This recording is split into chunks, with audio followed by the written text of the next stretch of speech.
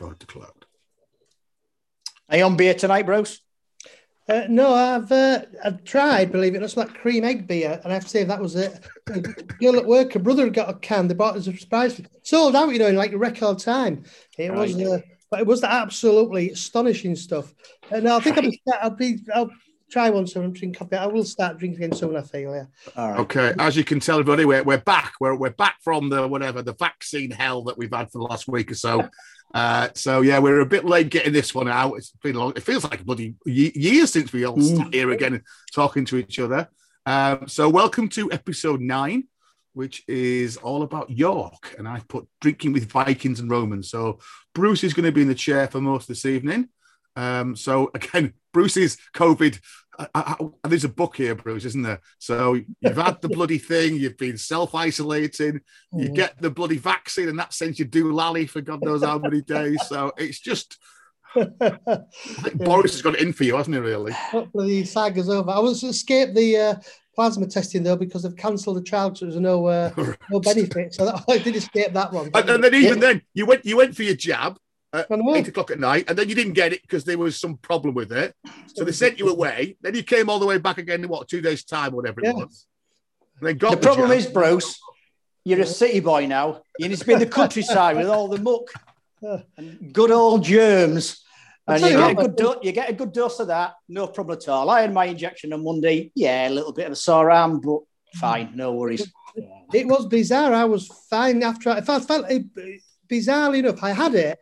And I felt the best I've felt in months since I had COVID, almost like I'd had a line of coke or something. Not that I've ever had a line of coke, but imagine.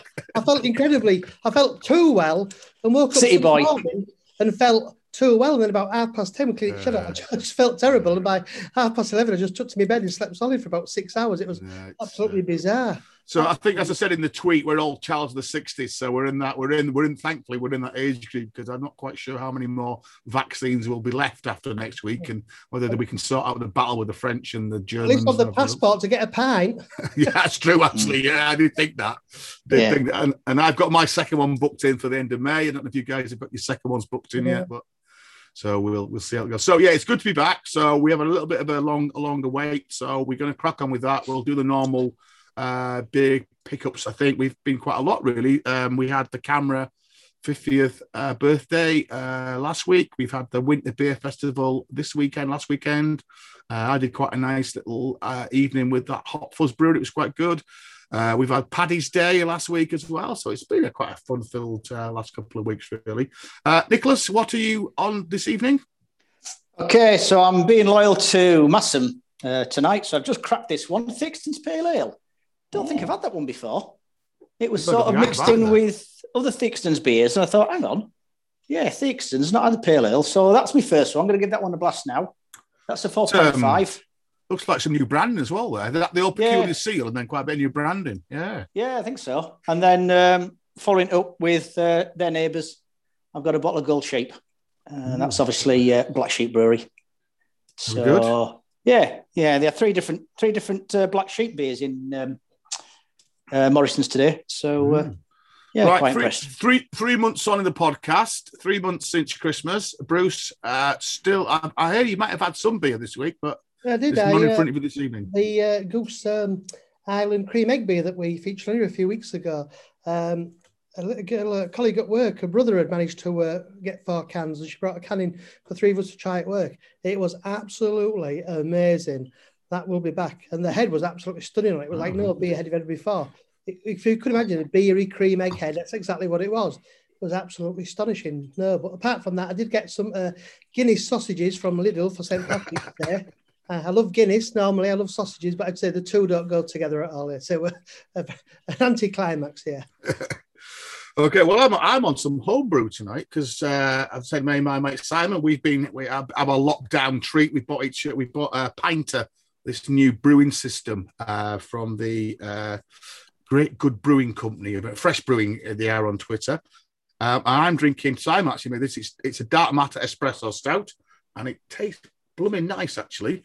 And we've just been explaining. I've got a couple of pictures later on, and I've got a couple of these now. There was a deal where you got kind of two two of the kind of brewing vessels. So I've got 2 brews going, so I'll come back to that. I thought we'd better celebrate St. Patrick, so I'm going to then move on to a bottle of Killarney Red from the Brion Brew House, which is interesting. Now, I've had a couple of these in one of the boxes that I've got.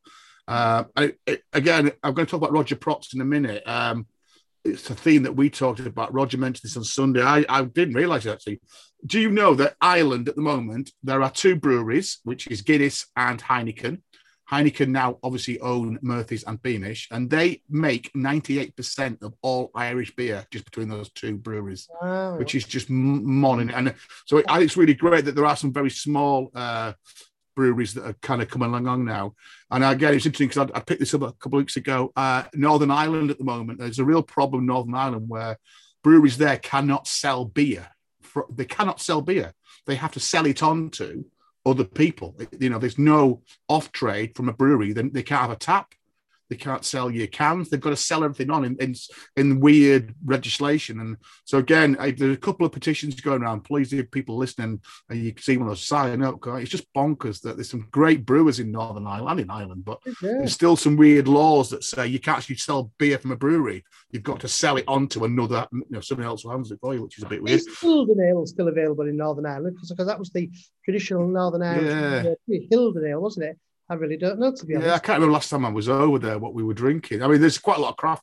There is some craft beer now because there are breweries doing it. And then, as we're talking about York, again, one of my mystery boxes. I'm a skinflint. I'm currently buying mystery boxes from all these beer manufacturers because obviously they've got all their Christmas stuff. And like this was like 20 quid, I think. So I've got a Brew York, the Fairy Tale of Brew York, which is a peanut pecan maple vanilla milk stout. So there was a 10% one of these. This is the 4.9%. So I'll let you know how that goes. Do you put it in a glass or eat it with a knife and fork? I don't know. But again, I do like Brew York's, artistic cans, etc. So, and we'll come back to Brew York shortly. So, guys, let me share the screen, and then we will crack on. And this pale ale is very nice, actually. One of the best bottled ales I've had in a recent time. It's very refreshing, slight citrus. A little bit biscuity, but if you can find it, I would recommend that one. Now, I'm determined to keep us fairly swift tonight because it takes me so long for these damn things to bloody build because we take 2 hours talking. So we're there already. So this is going out, or we're doing it on the 25th of March. It is episode 9, as I said, not episode 8. I've got the wrong one there. I've still got episode 8 there. It's episode 9. But Bruce, we're going to do it in 2 parts. Again, as always here, we think a good game, and then when we start to think about the actual logistics of this. Yeah. So you're hoping that we can do maybe York. We'll do York today and then come back in a couple of weeks' time and finish up the other half. That right, isn't it? Had so much to do in one episode. It would have been not enough here. And again, as always, we're doing this in kind of 2 formats. So if you're listening on the podcast, fantastic. Equally, if you're watching us or listening to us via YouTube, again, we've got some of Bruce's nice pictures today that we're going to share. And obviously, you can obviously get both. So MaltTravAle's Podbean, if you want to find the website, Bruce has promised me he's going to write up the pubs. So we'll put those on there as well at some point. So, Nick, I'm going to pass over to you now. You did the last episode where we looked at logos, labels, and branding, didn't we? And just a few things you wanted just to kind of pick up on, as always, with the beer talking section. Yeah, not so much corrections this week, but going on points that we made last week and just some additional information. So the first one is Guinness. I suggested that the ASA Advertiser Standards Agency wouldn't allow them to advertise it. It's good for you nowadays. You argued the toss and said, oh, no, it's full of iron. So I looked into it. And in fact, 1 pint of Guinness contains 0.3 milligrams of iron, which is 3% of an adult's daily requirement. So you think, oh, yeah, you could drink plenty of pints. But in fact, if you had 15 pints of Guinness, that would be the equivalent to eating 2 Weetabix. So the fact that Guinness contains lots of iron is a myth, according to the scientists. But as you pointed out as well, Bruce, is that the racehorses seem to enjoy it. Yeah, I think after 15 pints, you wouldn't probably know what you felt like. So that's the myth around. I saw a few things on TikTok this week. People using, those Guinness, what they call agitator, using electronic toothbrushes to put it in the Guinness. And obviously, that froths it up, doesn't it, and gives you a full pint. Because I must admit, I did have a few Guinness last week, and you know what? It's not a bad pint, is it? Really, even the cans, it's pretty good actually. The cans, I've got to say. Hey, that's a good idea using that toothbrush, because I've used one of those agitators before, and they do work. Yeah, you've got to know how to use them. You've got to put a little bit of water on the base, and then make sure your glass is on there. But yeah, it does work. So that's, you can buy them, can't you? Now they're bad. Once again, very expensive. You're looking at 50 or 60 quid now. Yeah. There are some Chinese copies that they get mixed reviews online. But no, it's and then obviously you've got to try and find the cans as well. Yeah. So you can't walk into a supermarket and buy the agitator cans. You've got to get them wholesale, really, or online, which means buying a slab of 24 at a time. But yeah, I was the same. I mentioned 3 weeks ago when the rugby started, I got myself just 4 cans of normal Guinness. They were giving a free glass away, actually, $4.75, get a free pint glass. And yeah, I enjoyed it after so long.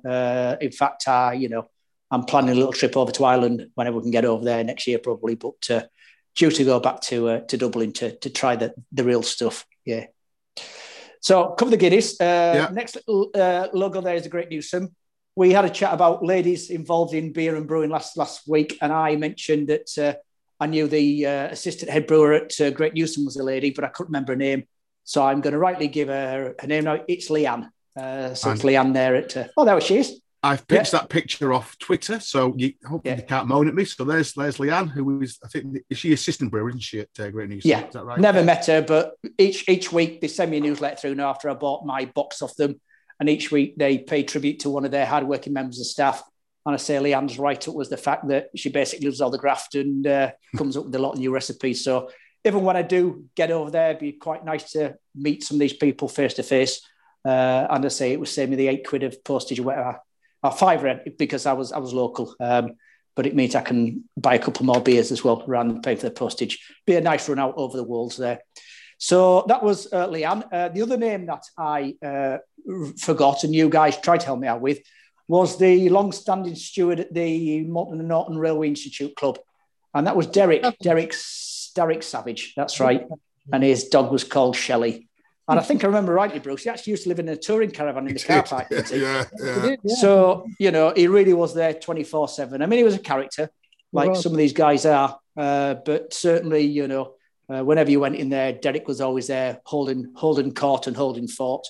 And he was a character, but he ran a good ship. And I think I don't know whether it's still open or not now, I think it's just one of those. I don't think it is. And I think it's another club in Malton that, traditional industry and traditional places of work have gone away and the older generations have died off and none of the younger generations have moved in there. So that was Derek and his dog. I mean, to be honest, I put a picture there of it. It looks pretty run down there. But I spent many hours behind the bar there working there when I was a student. I came and worked there when I was on holidays.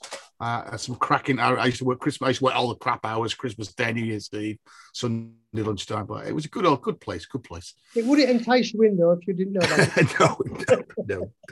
Well, I mainly went in there for the snooker table and the pool table. Oh yeah, they're full length snooker table, didn't they? I think they had 2 snooker tables. 2, yeah. and a bandit that played at £100 as well on a good day. Yeah, if you knew which day to go and play it, that's right. And then the main function room, I did a couple of discos in there as well. So yeah, it served a good purpose. I mean, in a way, other than the problems with the flooding, it could be quite an expensive, important bit of real estate there. But I suppose it's still owned probably by the railway, possibly. I would think. So that was Derek. And then the final one was just going back to, we were talking about pub signs and the history of pub signs. And I suggested that the main reason why pub signs were adapted sort of after the Romans first utilised them and then the monks showing taverns and places to be able to stay was a particular king who decided that anybody who was brewing and selling ale should have a pub sign, mainly so that his official royal beer tasters could identify where they were and charge them appropriate taxes. So I did a little bit of research, and the king was actually Richard II, who passed his law in 1393. And the law stated that whoever shall brew ale in town with the intention of selling it must put out a sign, otherwise he shall forfeit his ale. And as I say, that was so that when the official royal beer taster came into town, they could very quickly find out who was selling beer and go and get the taxes off them. Now, moving on a little bit from that, the most popular pub name, it seems, in the UK is the Red Lion. Now, there is a little bit of contention about that. This is according to the In Science Society that I came across. They've got a nice little website and they're looking for members as well. So if you're interested in pub signs, then check their website out, which is can't remember whether it's .com or .co.uk. But they state that the Red Lion is the most common pub name for two reasons. It's either because the link to John of Gaunt, who was the third son of King Edward III, whose coat of arms incorporated a Spanish castle and a red lion, and whose loyal supporters thought that he should have been king. And so they would put up a sign of the Red Lion. The guy who was king at that point, which I can't remember who it was, his crest was a white hart, which is why you often get a lot of white hart pubs as well. But the In Science Society attribute the Red Lion to a connection with James VI of Scotland, who inherited the English crown because he succeeded Elizabeth I, who obviously didn't have any children. So he became rightful heir. And once again, it was part of his heraldic coat of arms was the Red Lion. And so when he became King of England as well as Scotland, he said that all public buildings, including taverns, had to incorporate the Red Lion onto the building just to really reinforce his rightful authority to rule over the country. So by incorporating the Red Lion in a lot of public buildings and a lot of taverns and inns that were around at that time, it was then adopted as that's the Red Lion pub. So that's where the Red Lion comes. But I say there is a bit of controversy depending which website you look at. Other people state that it's either the Royal Oak or the Crown that are the most popular names. And I suppose it's very difficult because pubs are opening, pubs are closing. I can't see many new pubs now taking on a traditional pub name like that. But any week, you know, a Red Lion or a Crown or a Royal Oak can be closing around town. I know in Malton we had, we've got, theoretically, we have 3 Royal Oaks. One definitely changed its name to the Derwent Arms, which is down in Norton. The Royal Oak in Malton is now currently closed. So the only Royal Oak we still have left is the one up in Old Malton. So we have 3 Royal Oaks and no Red Lions. But we have a Crown as well. We have a Crown on the main street that was for many, many years called Sotheby's. And I think everybody in town will still call it Sotheby's, but the new landlord and landlady decided to take it back to what its former name was, that officially it was always the Crown. So that's my information on pub signs. So, I'm talking of red. I'm moving to make me red Kilkenny. It's definitely very red, this beer. It was red in colour. Was he the guy who found the car park in Leicester, Richard II? Or was that Richard III? I think it was probably Richard II, wasn't it? The one that the dug the car park and found him. We'll check that. Yeah, not sure. We'll have to something to check for next week. Okay, beery highlights. Again, we've had quite a way off, so just pick up some of these really. Yorkshire Pudding Pale Ale is taking over the world, but I'm going to come back to that one in a minute because I've got another little segment on that as well. Bruce has mentioned the Go Beerly, the Crabish Cream Egg limited edition. And like you said, Bruce, I've not seen any. It's quite hard to get hold of, I think, isn't it? It's sold out in hours, but it was absolutely wonderful stuff. I'm sure next year it'll be out on a much bigger production run. It'll be massively successful. I can see that becoming a real sort of cult status, really, and people are looking out for it. It was fantastic, yeah. And I mentioned the Pinter, so that's what I'm doing at the moment, I'm doing a bit of brewing. And then again, this weekend was the Great British Beer Festival, Winter Festival. It was due to be in Birmingham this year. And so again, Camera, we mentioned a few times, I think in previous podcasts, did a kind of virtual weekend with some good beer. Although I didn't have the beers, I dropped into quite a few of the beer tastings that were quite interesting. There was a really good debate on Saturday evening with Stuart Bateman from Bateman's Brewery and Tim Webb, who is the World Atlas of Beer, and I think Emma Inch was on there as well, the beer writer of the year last year. Really interesting, just their thoughts about what we do, really thinking about the future of beer, what's going on, what's like to happen post-pandemic. I think Tim Webb made a really good point that, he did say, pubs are going to have to think about what they do because we're getting so used now to drinking at home. Do you want to go to a fairly crappy pub and pay 3 times as much as you would for beer that you can get in the supermarket these days? And we've mentioned the great range you get in supermarkets. eat food that's been kind of put in a microwave, that's kind of, just rehydrated almost, and music that you don't really like being played by somebody else. Whereas you can sit at home, you can have a fantastic meal, you cook yourself, you can have a great loads of beers cheap from the supermarket or from the bottle shop and from the online, and play your own music or watch the telly. So it was quite interesting, really. And again, there was Roger Protz and Emmerich both felt that beer taps are going to be really big because it's kind of cutting out the middleman. It's a great way for breweries to sell their product and meet their customers. And I think we like that. We like the craft bit is what we like. We like that, Providence, we know where it's coming from. And the big pub codes will carry on. And they were really worried about those middle of the roaders. And even people like Bateman's and Stuart was very honest and said, Bateman's is facing a struggle. They've been very much a cask only brewery for most of its history. They have now put 3 beers into cans. They are fairly regional. They pretty much sell beers in their area. They do some seasonals in bottles and things, but it's quite interesting. And again, similar actually, I'll leave this one, but there was a really good podcast, Rhythm and Brews, this week. They were with Julie and Fergus Fitzgerald from Adnams. And they had a really interesting discussion again about Adnams and how Adnams has really moved probably the last 10 years into being a fairly traditional brewery, brewing some fantastic sort of beer, but now have really gone into craft and lots of difference. And I didn't know this, that their wild hop beer is where they actually go out and ask people to pick hops, and they bring all the hops into the brewery. And if you do that, you actually get some of the beer. And in fact, Fergus was about to set off and deliver a load of beer. They do it just once a year. It's a one-off brew. And anybody, just find some hops somewhere, pick them, get them to the brewery, and they throw all those hops into the beer, and they create wild hop beer, which is really interesting and working it through. The Malton Brewery. We've got to talk about Malton Brewery because we talk about Malton quite a lot, and we've been in contact with Howard, and hopefully in the near future we're going to have a little bit of we think we'll have a Malton couple of podcasts. Obviously, we've now got 3 great breweries in Malton. We've mentioned a lot of the brewing heritage, and I quite like Howard's little strapline there on his Twitter, which says, Malton Brewery, brewing beer on the banks of the River Derwent in Malton, just like they did in the 1800s, and home of the first and original Yorkshire pudding beer. And apparently Yorkshire pudding beer is taking the world by storm. So much so in that Howard is rebranding the brewery. He's already announced this, but they're going to become the Yorkshire Pudding Beer Brewery as well.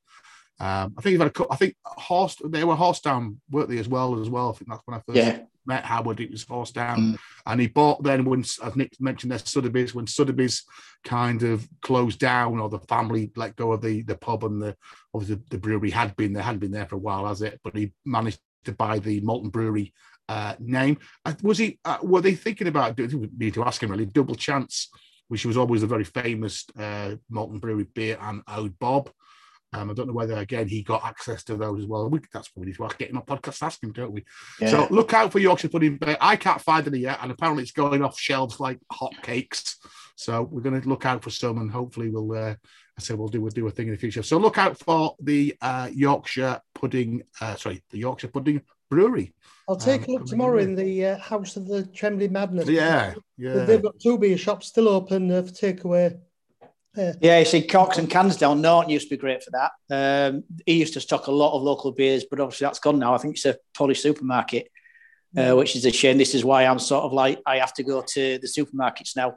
We don't have any. Yeah. I mean, Neil himself had his own little independent beer shop within the pub, within Sotheby's.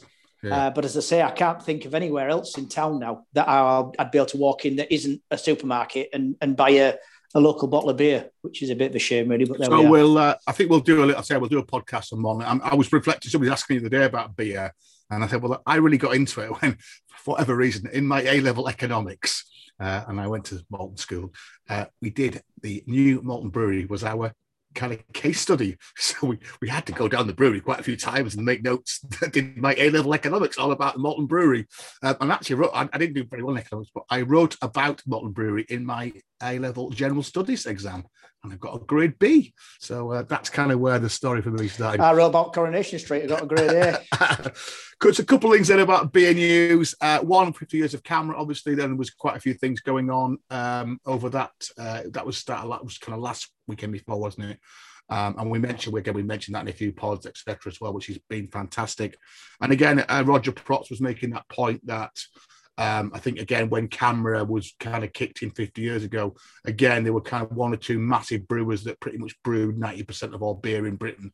And of course, now he was making the point, we're blessed in that we have so many breweries in Britain. We, with all those family breweries that we talked about, that, again, he's recently wrote about, the craft brewing scene. So really good.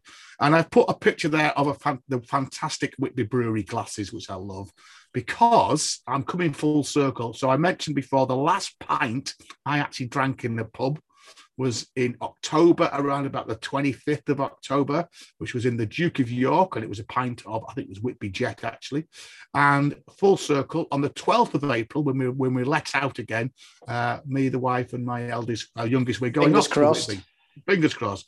We're going to go to Whitby. The pub won't be much open. I'm hoping the brewery is going to be open, because I know they spent quite a lot of doing all the yard, and they've got quite a lot of seating and thing in there, a pizza oven. So I'm fingers crossed I'm going to go and have a pint of lovely Whitby beer up on the cliff there by the Abbey. And I'm very much looking forward to that. I'm really missing a decent pint of cask beer. So fingers crossed. I don't know whether Duke of York will be open, because we mentioned the other week they haven't really got any outdoor space, have they? So yeah, what worries me is I've been looking up at website. Obviously, I know me and Nick said we might try and get together for a beer when I'm up there, and Bruce is saying, but looking at a lot of pub websites and Facebook pages, there's not a lot being said yet. Whether they're all hanging on. It's still uncertainty, even though these dates have been announced. Yeah.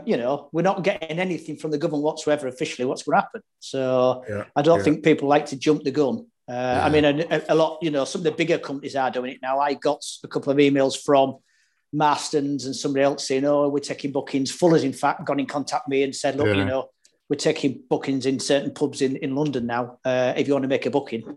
But a lot of people, I mean, certainly the business I'm working at, we don't like to commit too much, because we don't want to disappoint people again, in case the government certainly move the goalposts within a week of when we're supposed to be opening again. So I think that's the thing, we're all being cagey. And also it's finances, to have somebody sat working on your website all the time, unless you're pretty IT savvy, you've got to pay somebody to do it. And you're thinking, well, hang on, I can't afford to pay somebody to do it until we're actually generating the cash to pay him. So I think that's where it is with the social media now. But probably not so much website. I think Facebook is a little bit easier now for people to update and pick up. So maybe nearer the time, just keep an eye on people's Facebook and stuff like that.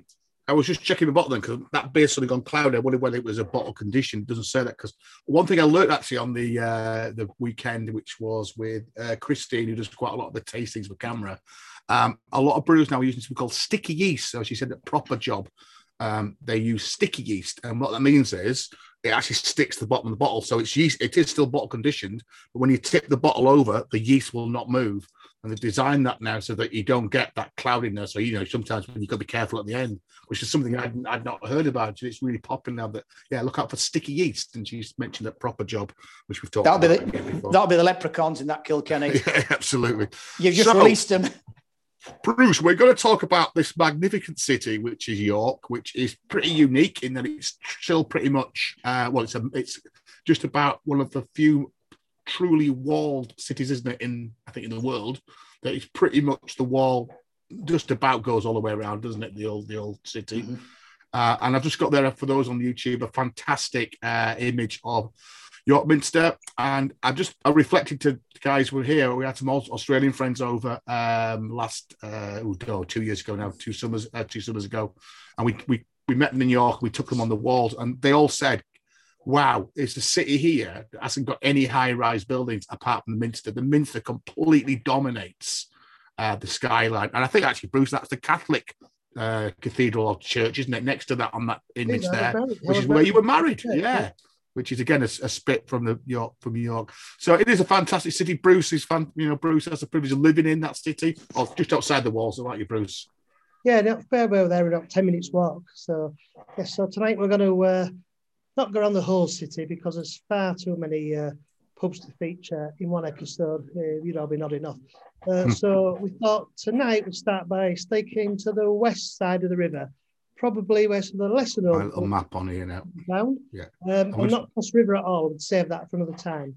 So we have a starting point, of course, to sort of guide you all through. And I will write this up on the website. But it seemed sensible for our starting point to be the railway station. Presumably, lots of people over the day will do that one. Which again is just outside the walls, isn't the railway station? It's on that on the map there. It's on the left-hand kind of left corner. Very far. You can't miss it, York Railway Station, which is a fantastic building in its own right, isn't it? Yeah, it's probably the finest in the country, isn't it? It's amazing. And you're going to spend money on it, aren't they, Bruce? They're going to refurbish all the frontage and just stuff like that. Yeah, they're going to knock the bridge down outside. A bit controversial, really. They moved the ticket office and things. I'm not sure it's the move for the better, really. But yeah, but the guts of it will remain intact. So yeah, so if you're arriving on the train or going to follow this trail, you'll start at the railway station and actually inside the railway station, because we're quite fortunate that people run the Euston tap, Sheffield tap. They've also, of course, run the York tap, converted Victorian tea rooms just by platform 4 there. It's got an entrance on the station and also one outside the station as well. I think we have a picture of those looking. So, yeah, just before we do that, we're just going to do a few. I'm just going to give you some York pub facts because, again, we've mentioned York before as being we think it's probably the best. Roger Proctor was trying to claim that St Albans was the best place to be because it's got 59 pubs in bloody St Albans. Well, Roger, York's got 365 pubs. That's the myth anyway. And he's supposed to be able to do a pub with every day of the year. Well, that's true or not, we're not quite sure. I think when you count the bars, and Nick mentioned the bars, but there is some real facts here. If you put some real facts for you, so the ONS, which we know lots about now because we get that every week with the COVID numbers, the ONS says that in York there are 9.1 pubs per 10,000 population, and the UK average is 5.8 pubs per 10,000. So York, I think, can claim to be the best place in the country for pubs, etc. But now I've been doing a bit of work on this. There are only 3 breweries within the city limits of York. And I do wonder whether these two can actually name those 3. I mean, there have been breweries that have come and gone a little bit. We've mentioned the Tower Brewery, Nick, you mentioned a couple of weeks ago. We have mentioned York Brewery, which again, fortunately now is all the way out at Massam, still in Yorkshire. Do you know what the 3 breweries in York are? Now we've got, there's Brew York, obviously. Yeah. We've got the Ainsty Brewery at Castor Mulbus. That's not in York, though. That doesn't count. Right, not counting that one. Then neither, so we'll be counting Treboom either, will you, at no. Edinburgh? And I've put Rudgate there because I thought Rudgate was York, but it's not. It's Topwith. Yeah, that's bad. Between Harrogate and York, isn't it? So you've got Isaac Pode, but they're not in the city, are they? No. So you've got Brew York, which Half is the Moon, biggest one now. You've got somewhere called the 3 Non-Beards. Never heard of them. Yeah. And the final one is called the Ice Cream Factory Brewery. Oh, yes, that's right. Yes, see a lot of that kicking about now, getting the Fossgate, Micklegate socials. Nice. Yeah, that's right. Yeah. And they do quite a lot of joint collab beers with the social. But they tend to don't do any casts, though. It just says they're only doing keg beer at the moment. And it's in the old Capaldi's Ice Cream Factory, which is why it's called the Ice Cream Factory Brewery. So now we've talked about this before, haven't we, really? Why is it that there are no breweries in New York? Now, I thought, water. We've talked about water. We've talked about Burton. We've talked about Tadcaster. We've talked about Fuller's in London. So I thought that might be it. The water must be so manky in York that you can't brew beer. But do you know what? The water in York is exactly the same type of water, whatever you call it, count as it is in Burton, as it in Tadcaster. It's literally the same as Tadcaster. So it's not the water. Real estate. Possibly medieval town. Space. Yeah. Space. To put a brewery in, unless it's a little microbrewery in somebody's garage, you need space. And space is an absolute premium because it is a walled town. And if there is any other type of industry in within the city walls, it's generating far bigger income than brewing would do. So I would say it's down to real estate. Chocolate factories need quite a lot of space as well, don't they, Nick? And they're bigger than probably breweries. Certainly the ones in York are. But they aren't within the city walls. They were always on the periphery, and obviously York was built by the chocolate people, the chocolate pioneers. And as you had mentioned before, maybe that's something to do with it. The fact that it was it's the Quaker influence who were great landowners who won't allow alcohol to be brewed.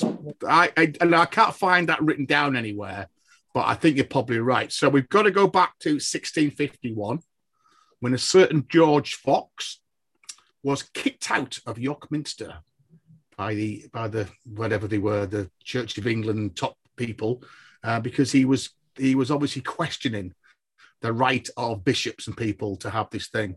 And of course, George Fox goes on to become the founder of the Quakers. So the Quakers can say that the Quaker movement was actually founded in York back in 1651. And as you've mentioned there, Rowntrees and Terrys were both very famous Quaker families. And of course, one of the things about chocolate was that was part of that temperance movement. The idea that by offering chocolate and coffee actually as well, it was a way of keeping the working men, and not just working men, some of the middle class and upper class guys out of the pubs and the bars. And chocolate and coffee was seen as being a more suitable refreshment and highlight of the week rather than going and getting smashed. That still goes on today because, of course, New Year's Week is a village that was built entirely by the Rowntree Foundation. It's protected and run now by the Rowntree Trust, and there's a covenant on it. And of course, it's a dry suburb of York. There's no pub in and it just sounds like obviously Rowntrees and Terrys and other chocolate companies that came and went were very powerful. And of course, the other thing that again I kind of remembered, but I didn't realise, of course, you've got two fairly famous schools in York. Well, you've got probably several famous schools, but the Bootham School and the Mount School, which I guess, Bruce, in days gone by would have probably produced most of the middle classes of York, wouldn't it? You know, the shop owners and the schoolmasters and the lawyers. And of course, they're both Quaker foundation schools. They're both Quaker schools and still are. The third school, of course, St. Peter's, which is famous because of Guy Fawkes, who went to St. Peter's and obviously tried to blow up Parliament. So I think that's probably a church school again. I mean, I think, you mentioned about coffee and chocolate drinking. Certainly the working classes weren't, they couldn't afford a beverage like that anyway. But obviously they were kept in line by, as you say, by the people who were either employing them or providing them with housing, with accommodation. Yeah, but remember, that's the whole point of Terrys and Fry's and Rowntrees. Well, penny chocolate bars were exactly that. They almost subsidised the cost of chocolate to allow the lower classes to be able to access it. Because you're right, it was quite an expensive thing. But again, let's go back, York Minster, massive monastery type building that's been there since the Vikings were there. That must have been brewing beer. They must have had the brew house there. So it's really interesting how over the years, and I think let's be honest, if we're honest, it's probably a combination of all those things: space, the power of the Quakers, and probably also because you've got some damn good breweries in Tadcaster, which is literally 15 miles away from York. So why try and do something when you've got a town? I think you've got to remember as well that although there were only factory jobs working in Terry's, Rowntrees and Cravens, they were historically very well paid for factory jobs, and they came with lots of perks and benefits. So enticing staff away would be difficult to match their wages. And also, when you speak to people in York, there's certainly some anecdotal evidence suggests that Rowntrees and Terrys were very resistant to any other big businesses moving to the cities. And a lot of people say that they blocked plans for the Ford Motor Company to build quite a large factory at York in the late 1960s, because there was always quite a rich tradition of automotive part supplies in York. So Ford apparently were going to build a plant here, and they stepped in very rapidly and made sure that didn't happen, so there was no pressure on their wages. And also the university is now expanding at a massive rate of knots, but they also think that they put the brakes on some of the university expansion as well for the same reason. It could have also been the social aspect as well, in that, certainly Rowntrees, they had their own theatre and, created social clubs and sporting facilities like bowling greens.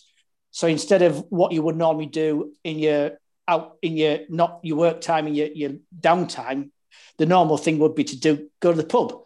But I suppose if these employees were offering a lot of other alternatives, just going to the pub to see your friends, then that was something as well. There wasn't a need for brewing as such, but although there were a lot of pubs in town, that's the other amazing thing, that there are still so many pubs, and a lot of those pubs are historical, going right the way back, and yet makes you wonder where they did get the beer from, really.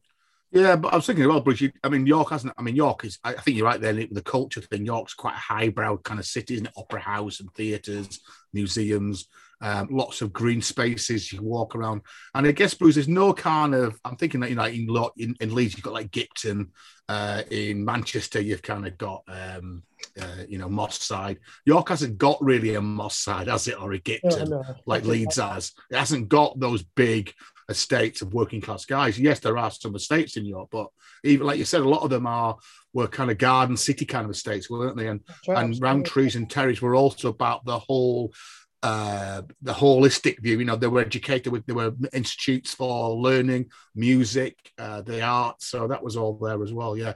Let's talk a little bit about York Brewery, Bruce, because again, there's a bit of a history there, isn't there? That there was a fairly good, successful brewery in York. It was founded by a fellow called Tony Thompson in the late 1980s. They started brewing at Toft Green, cracking little brewery.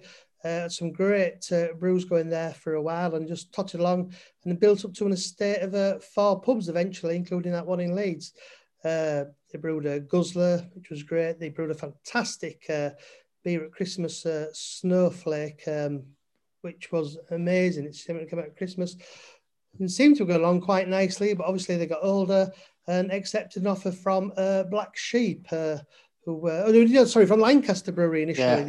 Mitchell's on it, Bruce. Yeah, Mitchell's from Lancaster, yes, that's right. Yeah. And again, things were left pretty much unchanged in their hands. And of course, a whole new market was developed for all the York Brewery beers. They put them in all the Mitchell's hotels. They were predominantly a hotel business.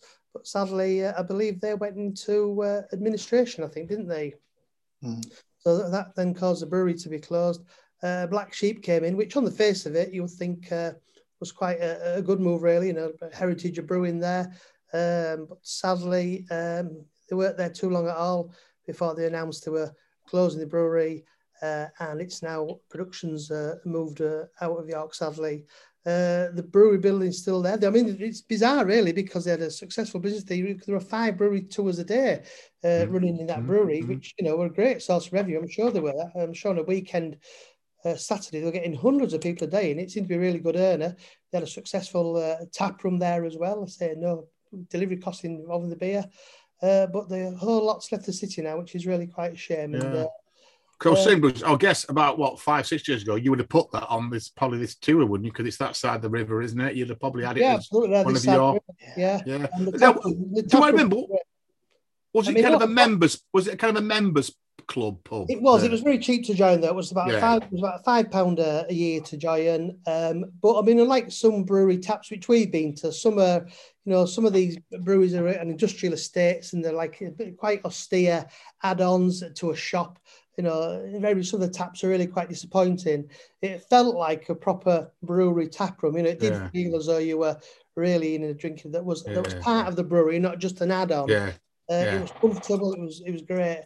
A real sad loss. In the latter years, they did relax the membership rules as well. I think they basically threw Camera. They said if you remember a Camera, you can go there. I picked up a bottle of Guzzler the other day, and I'm afraid to say it was a sad shadow of its former self again. Guzzler's always been a lighter beer, 3.5%. So I think it was middle of last week. I thought, just have a beer middle of last week when we weren't doing the podcast. And I say I got a bottle of Guzzler, and compared to what it used to be like, I'm afraid, it was very metallic and wasn't nice. You just kind of, right along. Beer's about passion, isn't it? If you're brewing your York beer, great. If you're Black Sheep, you've got some fantastic beers that you're passionate about that you've brewed, and it must be quite hard then to have that same passion for a kind of a cuckoo brewer that's you're pushing out something. Now, what about Rudgate Brews? Because obviously, and again, maybe talk to us about Jorvik, which again is one of their beers. Tocht is a big expanding village, 5-6 miles out of York, midway between York and Wetherby. And again, this is one of these breweries that's situated on an industrial estate. Because the price of property in York so expensive, what you've seen is that many, probably a good case in point, they probably would have been a York-based business 10, 15 years ago. But like so many businesses, with the expanding city and the cost of houses, we're seeing entire warehouses being demolished and houses put there. So even the warehousing businesses now and the factories are all gradually leaving York. And one of the big beneficiaries has been the village of Tockwith. Tockwith, a real traditional sort of agricultural-based village. That's expanding at a massive rate of knots now, and there's quite a large industrial estate up there as well. And so they've gone out there. But this is a cracking brewery, Rudgate now. I mean, they've got about 4 or 5 key brews, haven't they? The Ruby Ale's fantastic, isn't it? What do you call it now? So what about that name, Jorvik, Bruce? Can we perhaps just mention a couple of names about York? Well, anybody who knows history should surely not need explaining the origin of Jorvik. Because Viking... Bruce, we have listeners in America and in Spain, remember? So Jorvik was the Viking name, wasn't it, for York? And Iberacum was the Roman name, wasn't it, for York? And I guess that York is it's basically Jorvik shortened or Anglo-Saxonized, isn't it, to become York that we now have. And I've just cracked on my York brewery, my fairy tale of Brew York, and yeah, it definitely smells. I'm not getting any peanuts, but I've got some pecan and maple. Right. Definitely, it's very nice. Yeah, very nice. Right. So, Bruce, sorry, we're back to the trip then. So you staggered out of the train. You've kept away from people throwing up over the train, which you've talked to us before about. That's right. Being on the rail hill. So you don't even have to leave the station. You just have to find platform 4, and you'll be at the opposite side. I did try to take a shot actually at the station side entrance to the York Tap, but there was a policeman who wouldn't let me ride my bike to the station. I explained what I was doing, and he still wouldn't let me in, which that was really mean. So I could only get the exterior shot. So, probably a lager drinker, Bruce. Now, this has always been, this was a refreshments room. I mean, I never remember it as refreshment rooms. I always remember it used to have a model railway, and it did for most of its It was a fantastic model railway as well. Yeah. And then, like you say, probably about 10 years. About 10 years ago, it became the Tap took over it. Is that right? Yeah, it is. And I mean, they kept it pretty faithful as well. I mean, they've spent an awful lot of money maintaining, not really preserving it. Is the word, of course, I'm looking for. It's an unusual place, actually. It does bring mixed opinions.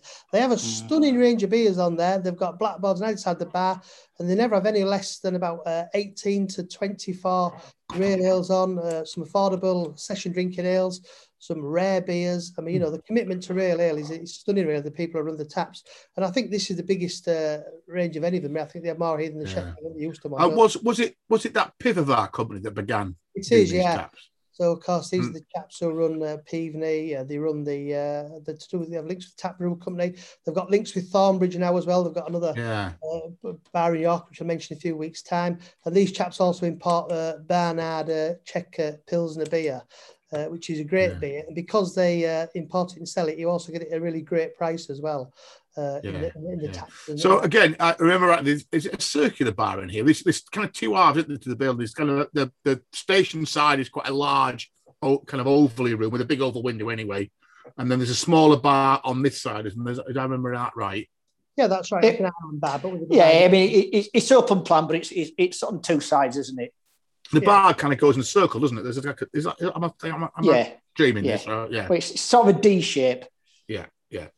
And like you say, Bruce, from out of there, you're on, the walls will be in front. If you come out of that door there, the walls will be facing in front of you. I should mention as well the York Tap, because every local, there's always a long-run debate about the losing the York Tap. The commitment to rail ale is fantastic. The choice beer is fantastic.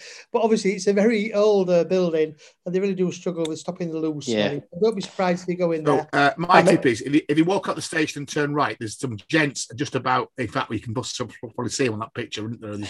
There's some gents almost right in front of the York Tap on the station, and if it's not a races day, you can normally walk in off the station, can't you? Okay, so can I just say? I mean, that would be my point, Bruce. I mean, you've said they've put a hell of a lot of money into preserving the building, but compared to some of their other outlets, it's one of my least favourites. I still just think when you go in there, it's a bit tatty compared to 71. They've got Harrogate and the Sheffield one as well. And as I say, it may not be it's not their fault. Obviously, what they started with was really a building that had been allowed to degrade and deteriorate for many, many, many, many years. And I think it's the infrastructure that, they would have to give it a complete makeup. And then other people would turn around and say, well, it spoilt it. You've made it all new. But yeah, I would never not go in there because it's always so handy for when I'm on the train, even when I'm meeting you, but out of their taps, it's probably halfway down the list as far as I'm concerned. I understand there were massive restrictions on what they could and couldn't do in that building, though, in the defence. I think there was There were things they possibly may want for. I presume it's Grade 2 listed. It's got to be. I mean, it's part of the station, I would imagine. So, Bruce, I think we're going to turn right here at the station. Is that right? From here, no, we're going to go out here and we're going to go. Oh, no, we're going to. Oh, yeah. We're going to turn left out of the station, and you'll walk actually just under the walls, follow the road round, and then just. The daffodils will be out this time of year, won't they? The late this year actually. They're coming. All right. Of course, of the mild winters we've had. No, they've been at the end of February, but they're coming out now. I just look at this picture. Sorry, this I've just reminded me. Well, you sent me these pictures this afternoon, and I started looking at them and putting them on the thing, and everyone's got the fucking curtains. You know, it just reminded me. You know, what a bloody shame. This is a cracking pub that'd be buzzing, 24/7, and yet look at it. And then the ship in a minute is just makes you feel just bloody horrible. It's just right. I left work last night because I'm working in the office still. I left work at 5 o'clock. But we about York on my bike doing this, and it got increasingly more depressing. Just taking pictures of closed pubs, really. You saw the hanging baskets all dead and withered. Sort of muck accumulating a bit. And there's nothing more sadder than a closed pub. So say you come under the road, you come out of the station, you turn left, just follow the walls down, follow the road round, you'll go to the big arch, and right in front of you, you'll see the Maltings, just to dip down there. The river's actually about 100 yards to the left. Malta, but say we're not crossing the river tonight. So the Maltings, quite a nondescript, almost ugly building, you have to say. Now, this used to be a bass pub called the Lendl till about, crikey. The Lendl Bridge, Bruce. The Lendl Bridge. Used to be a popular haunt for prostitutes, I'm told. Yes, I have heard that, yes. Yeah. Because obviously down under the river and under the bridges was a good place for them to ply their trade, as it were. I only ever went in once, but it was quite cosy, and the clientele were friendly. We know now by the way. Especially the women. But obviously a fella called Sean and his wife Matty, they took some. It must be 25, 30, 20. They put big ads in our camera magazine when it was the birthday. I think it's 30 years ago now. And this time Rail Ale was beginning to grow, and they were about to start. It was a massive advocate for Rail Ale. And for all that time now, he's just had a constantly changing array of rail ales, really well kept. Really good food that his wife turns out from the kitchen. Very affordable food by York standards. The chili's legendary. If you're going to try all these pubs and you tried the chili early on for some lunch, it could have a real detrimental effect on you later. It's legendary for its hotness as it's chili. But again, it's a bit slightly extended now to have an outdoor area there just to the left. But I say this is a real staple of the York Rail Ale scene. It's really atmospheric inside. Despite its extension, there's own enamel signs everywhere. Some really interesting beer choices. I think he's got real cider on there. And the beer has always been. I've always probably met you in there, Bruce, when I've got the trade, and I've got to say, I've never had a bad pint. No. Really, really good. Now, Bruce, you've got to explain this. Well, yes, I've not been so long since I've been in these pubs now. Why is it there? Yes. So if I take it back off again, if you're looking at the YouTube on the right hand side where that lower window is, where the black sheep sign is, if you jump through that window and look down, you would see this, which again for those of you on the podcast is a toilet seat. A full toilet, sorry. The full toilet. Yeah. So there's a table and a bench next to it. And then in the corner by that window, there is a proper toilet with a wooden lid. And I think it's probably an old British Rail toilet. And there are signs at the back a bit about bloody British Rail toilets and things. And at the end, the pride of the pub is to be able to sit on that and drink a pint sitting on the bog. Well, a lot of people don't sit on it. So I've sat on it a couple of times when all the other seats have been taken. Yeah. Some people are self-conscious. They don't want to sit in the toilet and have a pint, but I've got no problems. Obviously, Sean is the legendary landlord, isn't he, of the Maltings? So he is. He's a large-than-life character. He calls a spade a spade. He won't tolerate swearing in the pub, but I don't think that rule applies to him, really.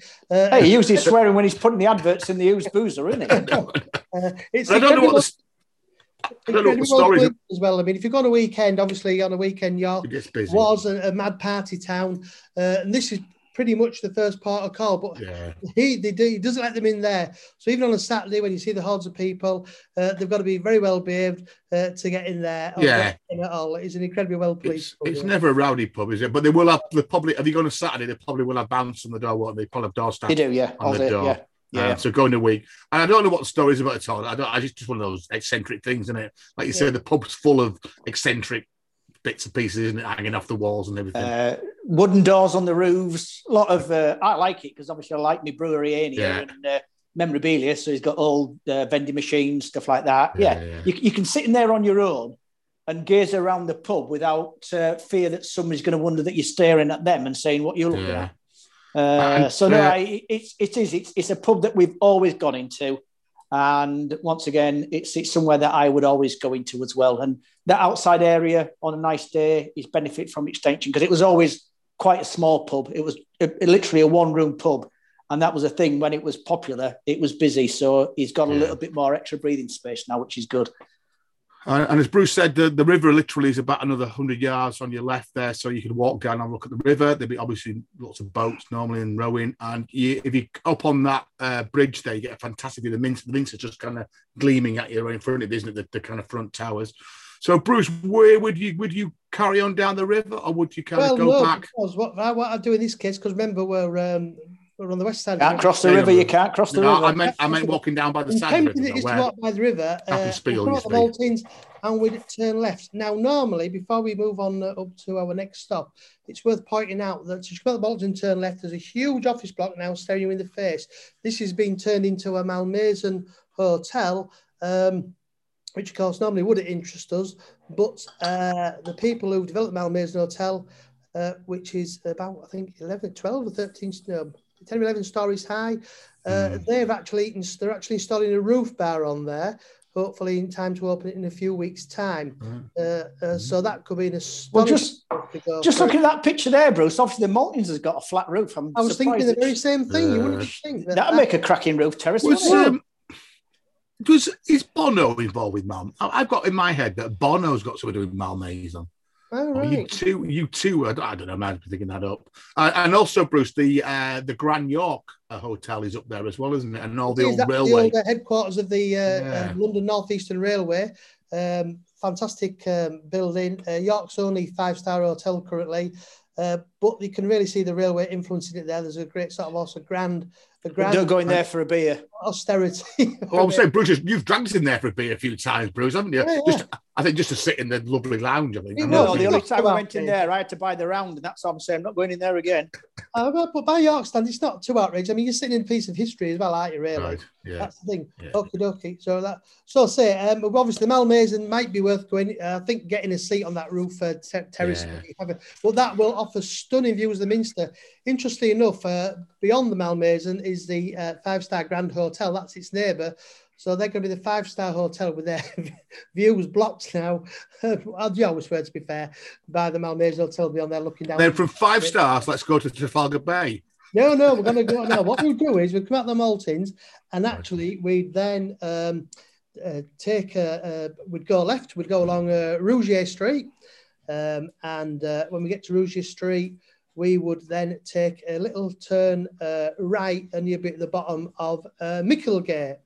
Micklegate, used one of York's greatest drinking streets, and sadly now it's lost its finest pub, Brigantes. That closed down about 12 months ago. They announced we weren't reopening because they were faced with an insane rent increase. That was a fantastic pub, great choice of beers. One of the market town taverns. The people run things like the Tithe Hat and Bar Hat. What's the pub in Skipton they own there? But sadly that's gone now. Narrowboat. There's a Brewdog pub down on Micklegate there as well.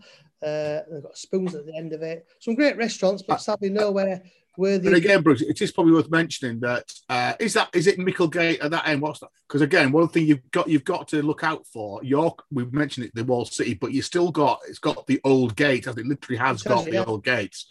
And I think the north and south gates, and this is the south gate we're at now, are probably the best ones, aren't they? So you've got Monk's Bar at the top end. What is it? Is it at Micklegate? Is that what it's called? I can't remember what it's called, that one. Well, they've got bars, aren't they? They've got Micklegate Bar. Micklegate Bar, yeah.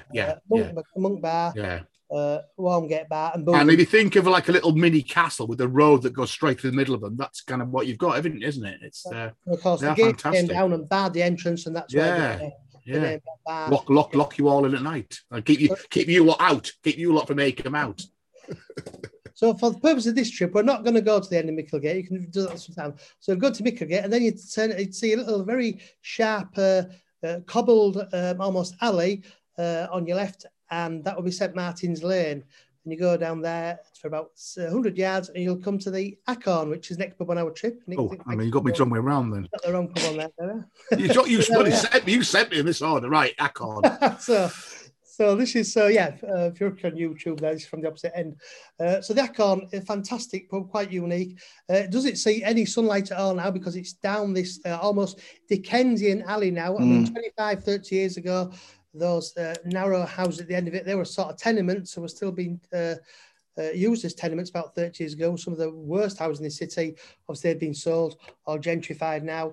But St Martin's Lane, cracking little place now, and with it. But again, if you get here in the night, Bruce, there's a little old-fashioned street light at the end of that street. Absolutely. And it is like literally going back into Dickens or probably atmospheric Sweet Todd or something. Really, really atmospheric. Yeah. It really is. The name's interesting. I always thought it was the Acorn, but it's not. It is the Acorn, isn't it? I don't know where that. Well, originally it was the Acorn, and that was a Cameron's tied house, and then. I think Cameron's decided to close it down because obviously not a great deal of passing trade down there, was there?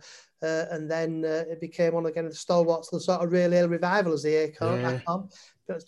It's a narrow, traditional one-room pub now, wooden floorboards, fantastic varying choice of real ales. It's got a small Roosters Yankee. They always used to have Roosters Yankee on there. One of the first place you could get Roosters Yankee. Yeah. Again, incredibly well kept beer, and got a great little terrace outside as well on a sunny day. You wouldn't think it looking at there, but there's a terrace that's sort of elevated a bit, and if you get outside on a sunny day, it's actually a lovely, lovely sun trap. They also do great staple food. Does a great quiz on a Sunday night as well, and definitely one for this trip as well. That is a cracking pub, the Acorn. So from the Acorn, we'd come out. I've had another picture there. Oh yes, sorry. Yeah, I do remember again. Back to Nick's point about space and lack of space in a medieval town. The Acorn has got its cellar literally underneath the bar, and it's got a trap door. And I don't remember that. I remember one of the barmaids falling down that bloody door. It's one of those, and I think I tried to find a picture. I've got to think that might be it. That because I'm thinking that I have sat in that corner there. So those are again on YouTube. The cellar door is literally in the floor. It's one of those kind of old trap doors. Yeah, in the bar. And I remember we'd been in there one day when it was up because somebody got into the cellar, and one of the other girls behind the bar bloody fell down it. Wow. And it's always a bit of a myth, I think, that they always have this thing about, it falls down. But it must be a thing in York, because doing a bit of research, I came across this in the Evening Press, that back in 2018, at the last drop-in, which is one of the York brewery pubs that Bruce mentioned, similar thing happened there as well, in that one of the bar staff fell down the bloody bar, the trap door to the cellar. And in the end, they had to pay out £44,000 as damages to this particular person that fell down. Delivery driver. So it's a thing in York pubs is that look out for where the bloody cellar doors are, because you might end up falling down. But I always remember being in that pub, like I say, it's dead narrow, and we just heard this scream. And I think luckily she managed to kind of stop herself. And you see there are stairs there. But yeah, I always remember that trap door in the behind the bar there. So look out for that. Have somebody with very small feet. Look how steep it is. I know. Well, like Nick's cellar, where Nick is today, cellar like that. Right, Bruce, where are we going next? Because I've queued these up probably the wrong way then. So give me a clue. So we're going to make our way next to the Golden Ball. So we'll come out of the Acorn and we'd turn right, continue away from Micklegate, and we'd walk about that's not it. 300 metres. And that would bring us down into Bishop Hill. Golden Ball. So we're now deep within. You all remember now. And Bishop Hill is a lovely residential area. Little terraces, fantastic houses. So look at it. And this is the Golden Ball. And if you have to think of the epitome of a classic street corner local in your head, it'll be something like the Golden Ball. This really is the junction of two streets, but across that junction, it's got beautiful glazed red tile bricks around it and some fantastic original restored John Smith's Tadcaster Ales and Stouts signage. I mean, it's a fantastic looking pub, both on the outside and on the inside as well. On the inside, you've got 4 different rooms. You've got a bar, that has real fire in it. There's a little... They've got a great atmosphere in there. There's a fantastic little snug with its own entrance that goes on the other side of the bar. There's a room where that's really comfortable, all dark wood. The furniture's been restored. It's so atmospheric. They get Irish music in there on a Sunday night and folk music on a Sunday night.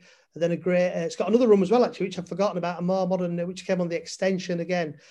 Great room there. So 4 rooms there, loads of room, and a fantastic outdoor area as well. It's got quite a large beer garden, literally in summer, and also a fantastic range of rail ales rotating all the time to really support the local ale movement. And important to note, this is actually a community-owned pub as well. I think it's got about 1,500 shareholders, I believe, own shares, all from the Bishop Hill area in the Golden Ball. So a real community enterprise. If you come to York, you've absolutely got to visit, really. Do I remember you taking us there? Because did they do some kind of special chips or something, Bruce, if I remember rightly, many moons ago? I'm sure you took us in there for some reason, that they did something like dripping in chips or something. And I remember going there on probably a Saturday night when it was absolutely, like you said, it was rammed. It was absolutely buzzing. I don't remember that. No. No, there was something where you took us there that they did on a particular night, and this is quite near the river, isn't it? Yeah. I mean, just get flooded then. I know you've had the floods in York. I mean, it's Skeldergate, very close by, gets flooded. It'd be pretty calamitous if it got up this far, because this is a gently rising hill. Yeah. But so in the Bishop Hill area now, Skeldergate's on there. Skeldergate gets flooded really, really badly. Yeah. The Golden Ball would stay dry. I mean, it seems strange to tell people this now, but until about, I don't know how many years ago now, probably 10 years ago, John Smith used to brew Magnet Ale. And that was a fantastic beer. It was full body. Sadly, they're no longer brewing at all. And hard to believe it's John Smith's talking about brewing a great beer, but a proper part of Magnet was. And I love that above the door, the jug and bottle department, which I guess is where you went and filled up your jugs. That was a takeaway, yeah. Yeah, takeaway, yeah. Okay, right, Bruce, where are we going next? Okay, so from the Golden Ball, we're going to come out and we're going to turn left along Victor Street. We're still in Bishop Hill area, but go ahead for Victor Street, then head to, you'll see the walls right in front of you. Just head through the walls, look to your right, and you'll see our next pub, the Trafalgar Bay. So the Trafalgar Bay stands alone there on Nunnery Lane. Nunnery Lane now is one of the main arteries into the city. There's a permanent traffic jam there normally, because I took this in lockdown, even in rush hour last night there, not a car to be seen. And the Trafalgar Bay, so they're locked up. So I say, you can't talk about pubs in York without touching on some of Sam Smith's pubs. Again, totally unique company, unique owner. We could talk about him all night. And the Trafalgar Bay kind of sums up in a way, really. I mean, this is a traditional 4-room pub now. Never that busy now, sadly, because I fear an awful lot of its big drinkers over the last few years have reached the age where they're no longer with us, sadly. But despite the dwindling numbers, Mr. Smith keeps it open. Now, it was open plan until about 3 years ago, when Mr. Smith decided to restore, put another wall back in and make it into small rooms again. And while normally at all before that, in this case, I do actually think he lost a little bit of something about it, because the room's now a bit austere. What I would say about the Trafalgar Bay, though, is that if you're in York and it's a cold, freezing night, and you may be staying up on Blossom Street in one of the Premier Inns up there or something, or you're doing this trip, if it's a freezing cold winter's night, you're going to Trafalgar Bay, and it will be like a furnace, because Mr. Smith insists on having the temperatures lit if the predicted temperature is beneath a certain temperature. And the Trafalgar Bay actually has 3 rail fires in it. So you go in there, there's a small room to your left-hand side that has its own coal fire. It only has 2 or 3 tables in that room, but it's got its own coal fire. Then you've got a fire that serves 2 rooms, a huge fire. This place is like a furnace. Again, you've got full range. This has a bigger range of Samsung, a lot of them. The couple of right now are trying hard to make it a real vibrant pub again. They open up during the day, let community groups in for all sorts of things. And if you're in York and you want to go somewhere for a chat, no distractions, no music, it's either Sam Smith Sales. Trafalgar Bay is a good place to go, say, but particularly on a cold winter's night. And I said it does break up that journey from Nunnery Lane. If you're going from town down Nunnery Lane towards Bishop Hill, towards Bishopthorpe Road, which I know lots of people will do, it breaks it up. But say for the purposes of our trip, it acts as a stopping point between Bishop Hill and the Golden Ball. And our next pub, which is down in the... just while we're there, but the Bar Convent's on the right of this, isn't it? Is that right? Am I right? The Bar Convent to be the left of this, actually. Towards town. Yeah. And the Bar Convent is on the... and you can actually stay there, can't you? If you want to kind of have a joint weekend, very saintly. And then it's quite famous, the Bar Convent, isn't it? It's Mary Ward was a very famous Catholic educationist she was there for a while.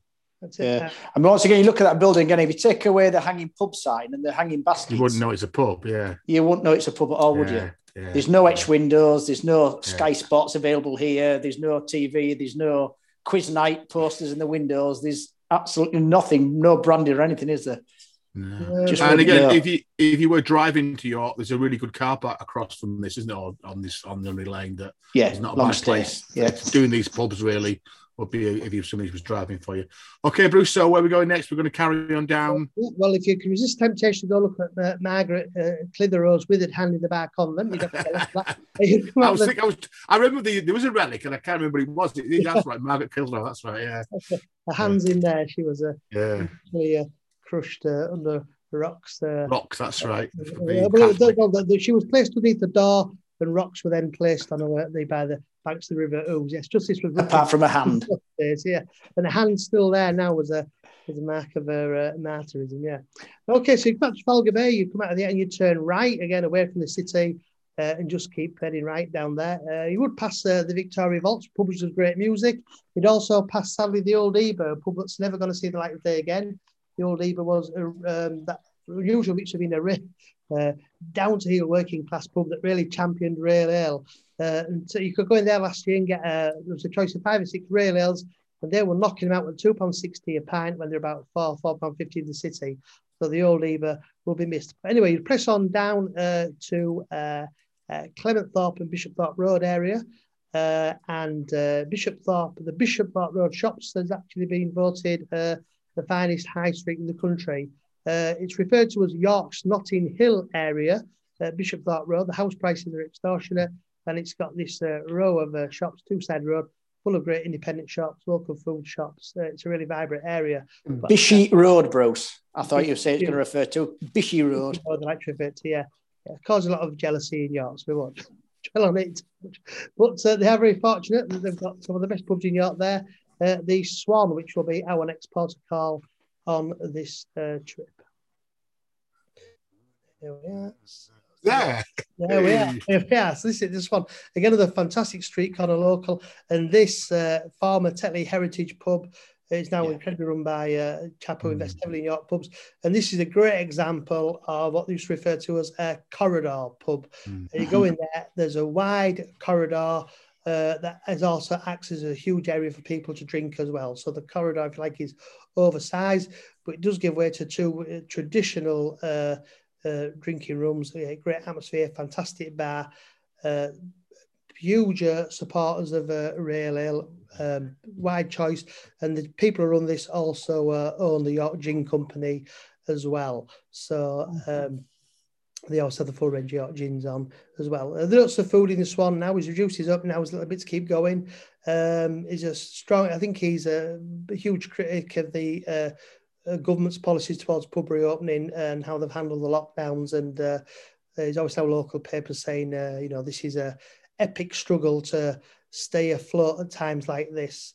He has a very small beer garden in the Swan, but not enough, I don't think, to justify reopening again on April 12th, sadly. But say this is a classic pub, always full of people, a great friendly crowd in there though. It'd be made more than welcome. Great choice of rail ales. Quite small, isn't it? It's not huge, is it? No, but the room on the back's quite fair old size, isn't it? Yeah, and unfortunately, he's not going to be able to put tables and chairs out because it's a busy junction that in the Bruce. Yeah. I say, but an awful lot of original features in there, and I say, I think I think Nick, me and you were like, I think on a Saturday lunchtime, which was a great time to go, really, because like you say, Bruce, people popping in with shopping. Yeah. I think it's that kind of pub where they buy the papers and they put the papers on the bar and you could sit down. It is that classic layout. I remember we had a conversation about Taylor's Landlord. We went in there and he had it on. And I said, I haven't tried it for ages, and I hope it's like it used to be. Yeah, and it was a good pint. It still wasn't like we remember it in the 1990s, but we had a good chat with the lad behind the bar. I don't know whether he was the landlord, but he was certainly knowledgeable on his beer. So, yeah. And I just remember sitting there and reading because I don't know, they had the garden in the town and stuff. So it was nice to sit and have a nice Saturday in the papers, and then we wandered back into town. Okay, moving on then, Bruce. Okay, so resisting the temptation to go left to Bishop Road shops, you'd come out, you turn right, and then you'd go downhill. So you come out of the Swan, turn right down the street there, the small street, the residential street, and you start going downhill. You would see the river at the bottom of the hill. But before you reach the river, you would see the slip in on your left-hand side. So the slip then, probably one of York's least well-known rail ale pubs. And it was a pub that just tooted along with its regulars for years and years. And then it closed. And the gentleman, Pete Crosman, and his business partner, who owned the Swan, they thought, it'd be great to take over the slip as well and bring it back to its glory. So, yeah. Classic looking little...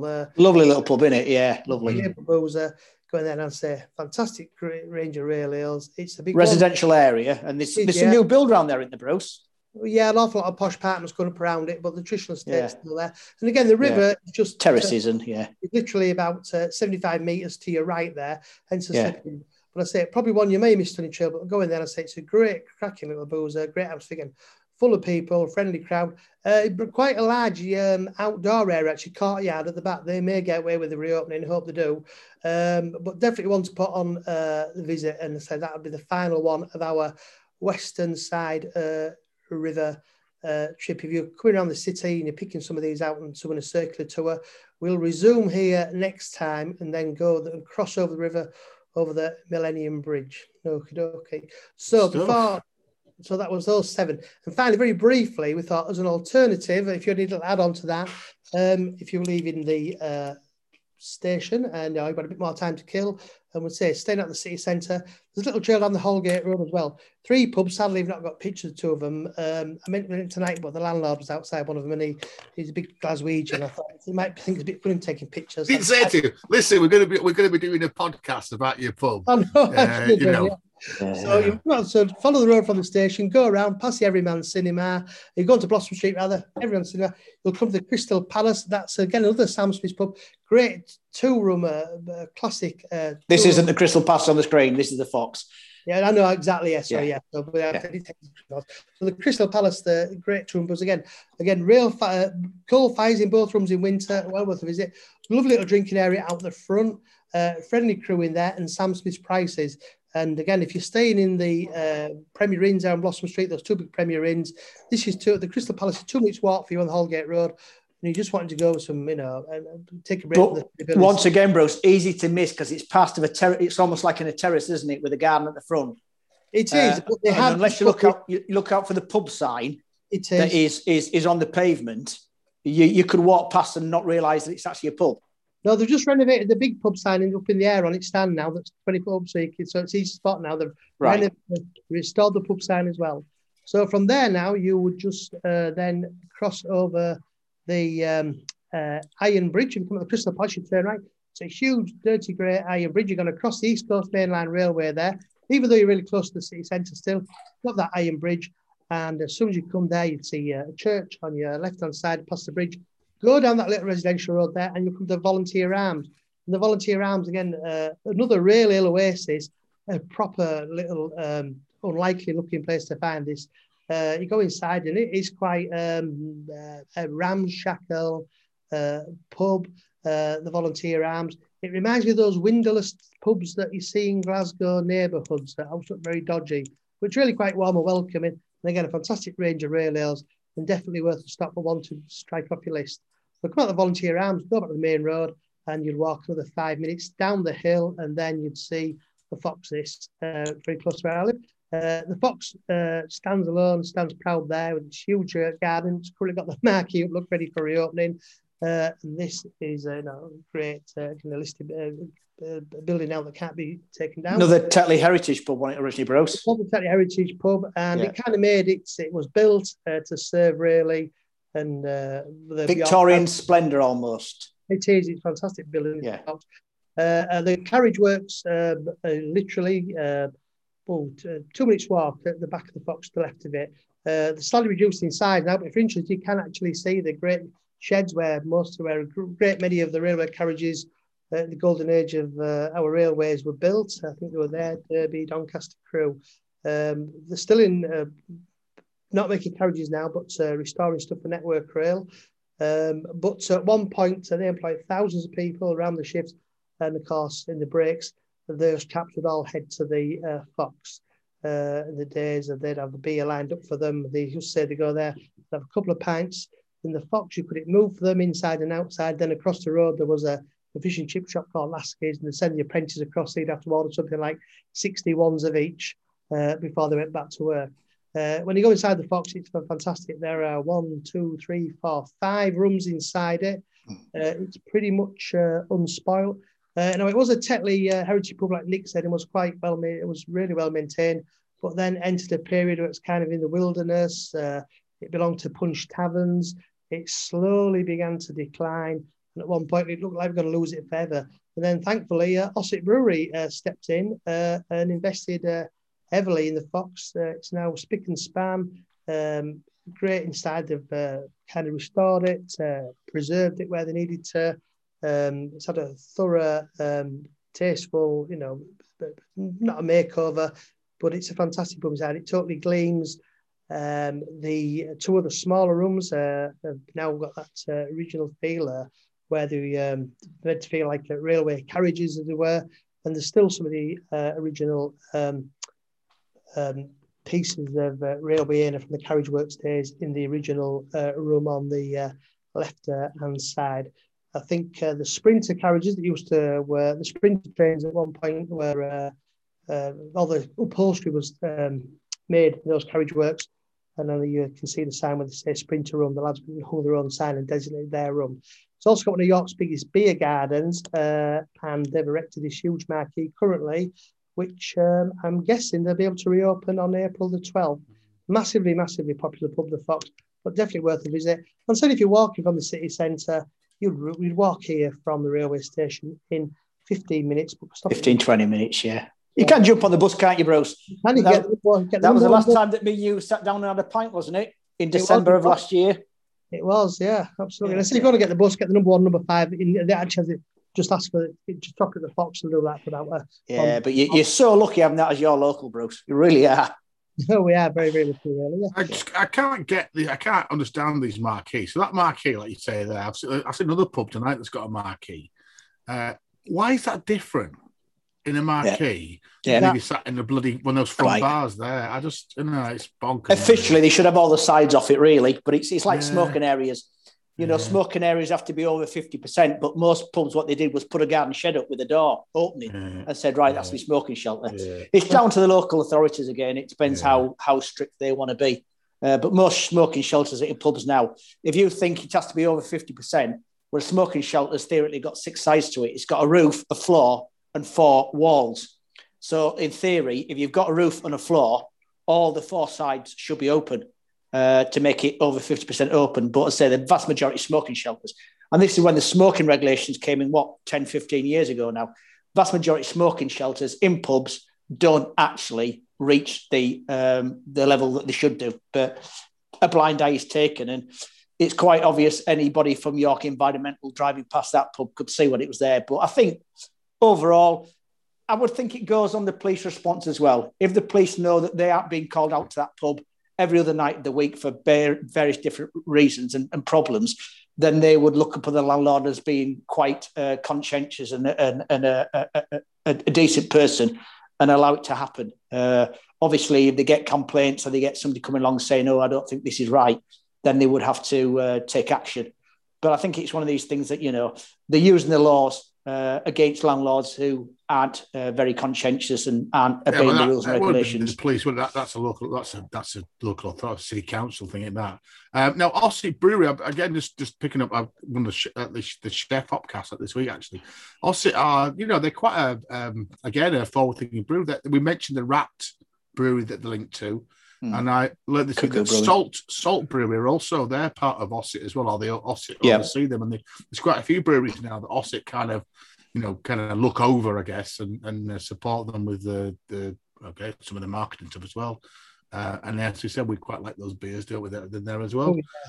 Right, Bruce. So we've done a quick zip round the kind of the left-hand side of York, the kind of western side of York, and the western side. We've kept away from most of the touristy bits, so we've still got some delights that we can, and maybe some of the more older pubs and the most haunted pubs like the oldie Starry Inn and all the ones that we kind of mentioned there as well. So I think that's whet our appetite, and we'll be back for more hopefully in a few weeks' time. Next week we are heading towards the Easter weekend.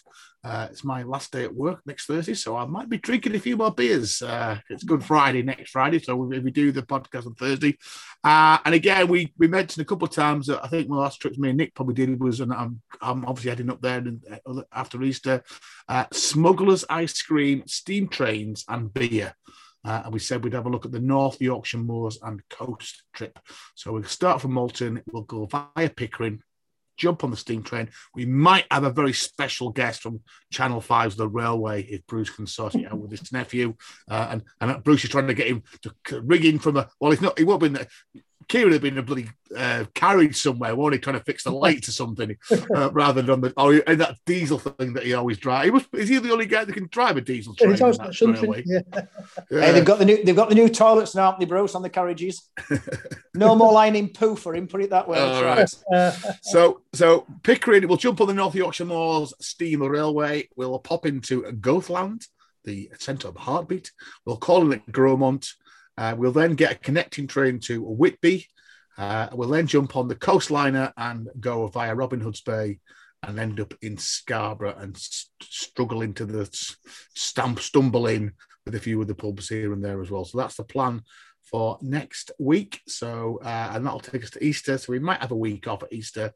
We're going to do a London trip at some time out. We said we'd do a London session. We'll do a Northeast one. We've got York Part 2. We need to do a Malta one, and hopefully we might be able to get Howard from the what will be then the Yorkshire Pudding Brewery Company to come and join us for that one. So I think that's it, guys. Any final thoughts? Any final? No. Enjoyed both my bottles of beer tonight. As I say, certainly if you find Thixton's Pale Ale on the shelves, give it a go because I've really enjoyed that one tonight. Okay. Yeah, really good. I must admit, I quite enjoyed this Brew York one. It's only the Christmas beer. It's gone down very well. So I've got a 10% that I might have tomorrow. I might say that for next week actually, and have it next week's podcast. Okay, cheers, guys. Then we will see you all in a week's time. I'll hopefully get this sorted out. Try and get it on online and various places. So remember, you get us on Apple, on all good podcasts, and I'll write up the walking trail as well. And Bruce promised me that he'll get me the writing trail. I'll put that on the MaltTravAle.podbean.com, the website, which has got all the links to the beers and things on there as well. Okay, guys, see you all soon. Stay safe. Cheers. Bye. Pubs open soon.